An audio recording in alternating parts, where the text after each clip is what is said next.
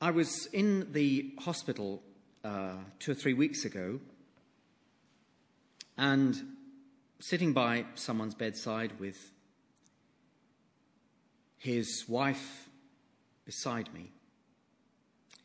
She turned to me and she said, "I prayed so earnestly that my husband would get better, but now I've been told that he won't. That's the first prayer I've ever prayed that God hasn't answered." Thank goodness I did have the good sense not to put her straight and say, "Does God always have to say yes? Isn't no just as much an answer?" I just kept quiet and held her hand.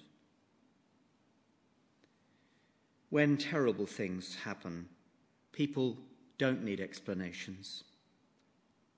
They just need space to express the pain and someone to understand. Of course, God doesn't always say yes. Of course he doesn't. Maybe we've prayed for something that he knows would be hurtful or dangerous in the long run. Maybe our prayers are inadequate in some way. Perhaps they're too self-centered. Perhaps we're in danger of treating him like a benign grandparent who can't deny us anything.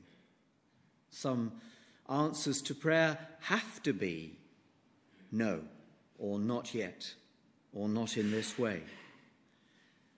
But of one thing we can be absolutely sure, he cares for us, he knows us through and through, and he understands. He understands.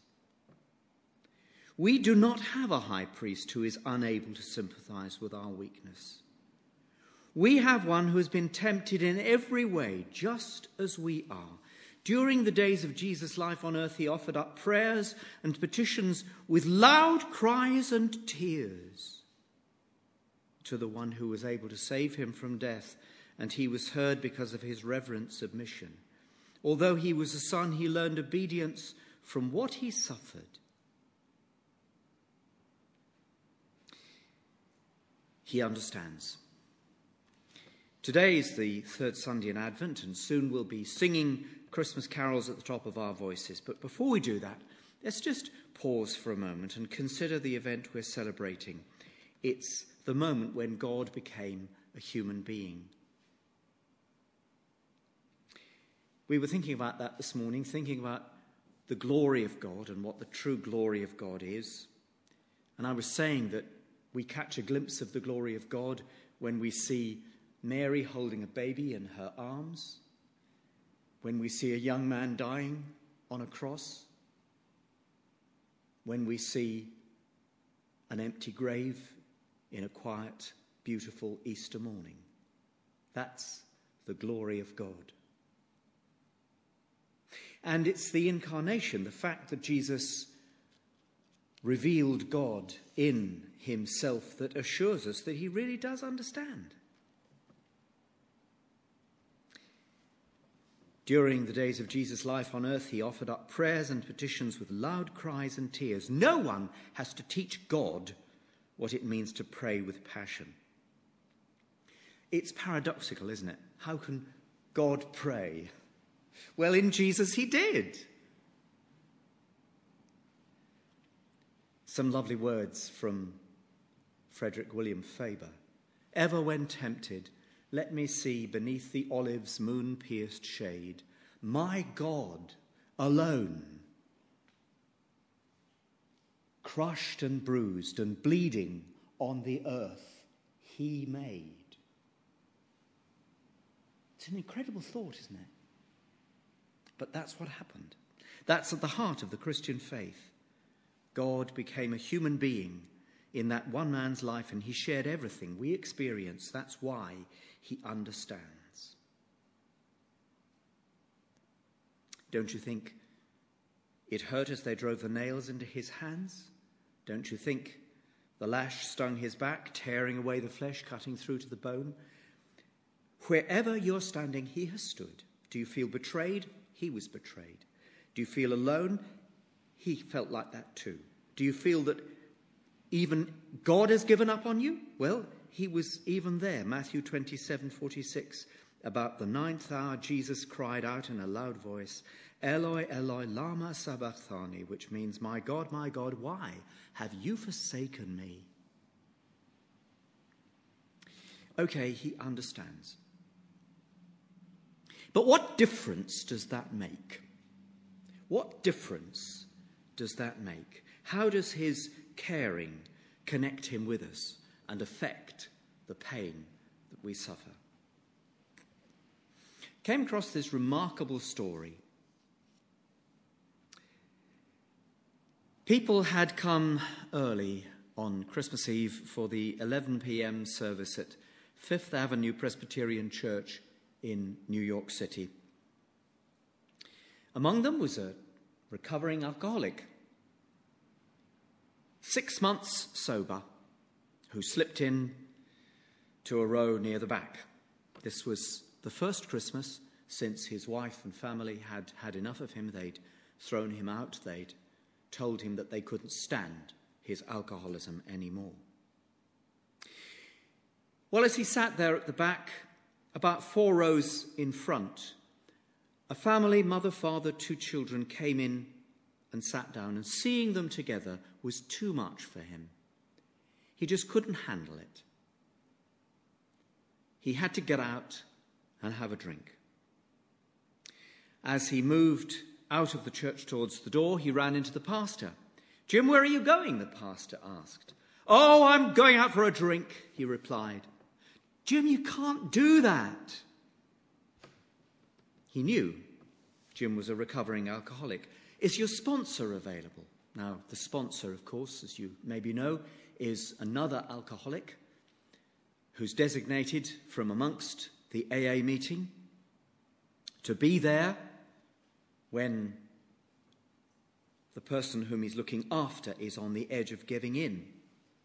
And Jim replied, it's Christmas Eve. My sponsor is in Minnesota, thousands of miles away. There's no one who can help me. I came here tonight for a word of hope, and I ended up sitting behind this family. If I'd got my life together, that would be me with my wife and kids. Well, the pastor took him into the vestry to talk with a couple of other elders and slipped back into the church having no idea of what to do. And he whispered a prayer as he went. Lord, could you give me a word of hope for Jim?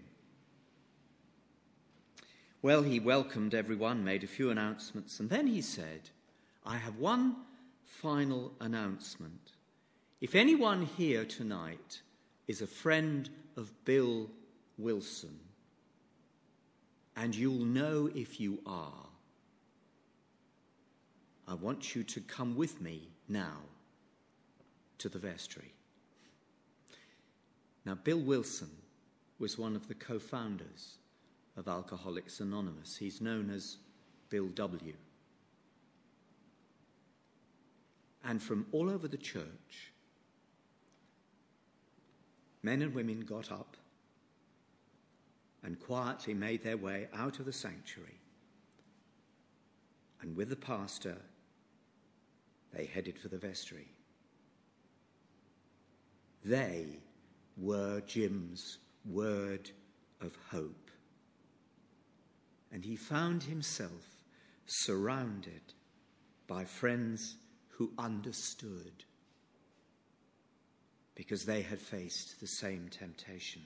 We do not have a high priest who is unable to sympathize with our weakness, but one who has been tempted just as we are.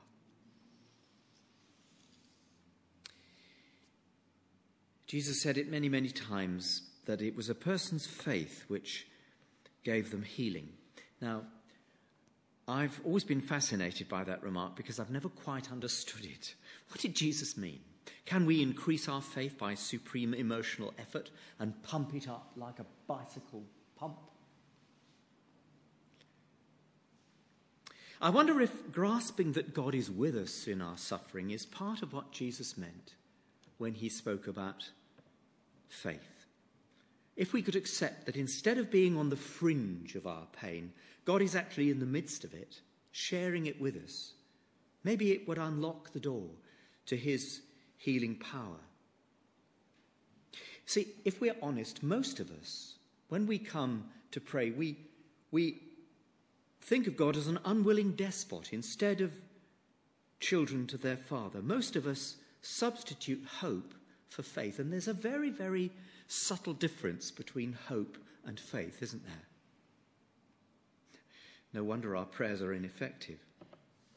Hebrews 4:16 is such a wonderful promise. Let us then approach the throne of grace with confidence, so that we may receive mercy and find grace to help us in our time of need.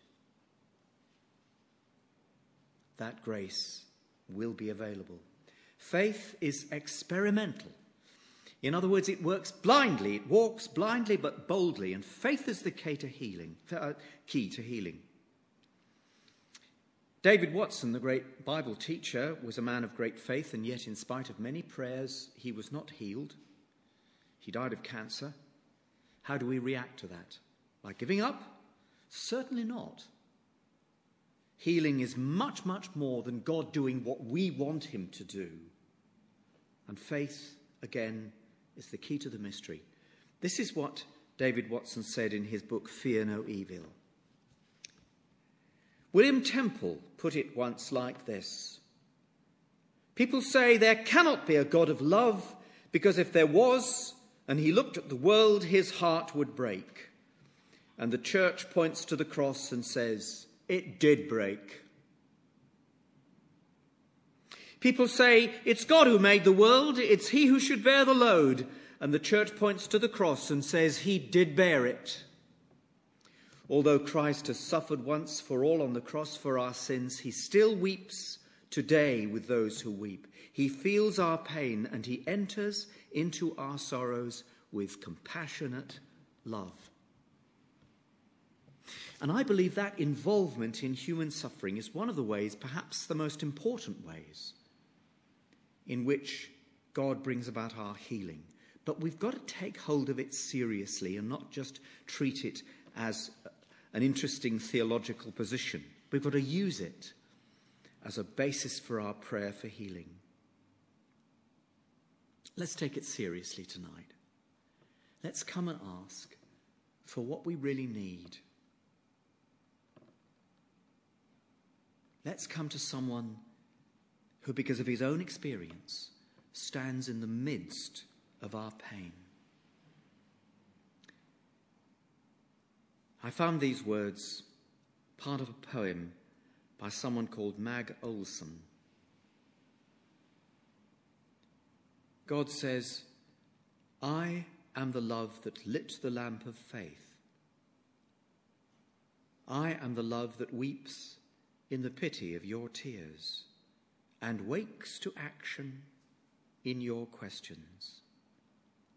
I am the love that waits for you, my sons and daughters, to stand in faith and claim the world to be.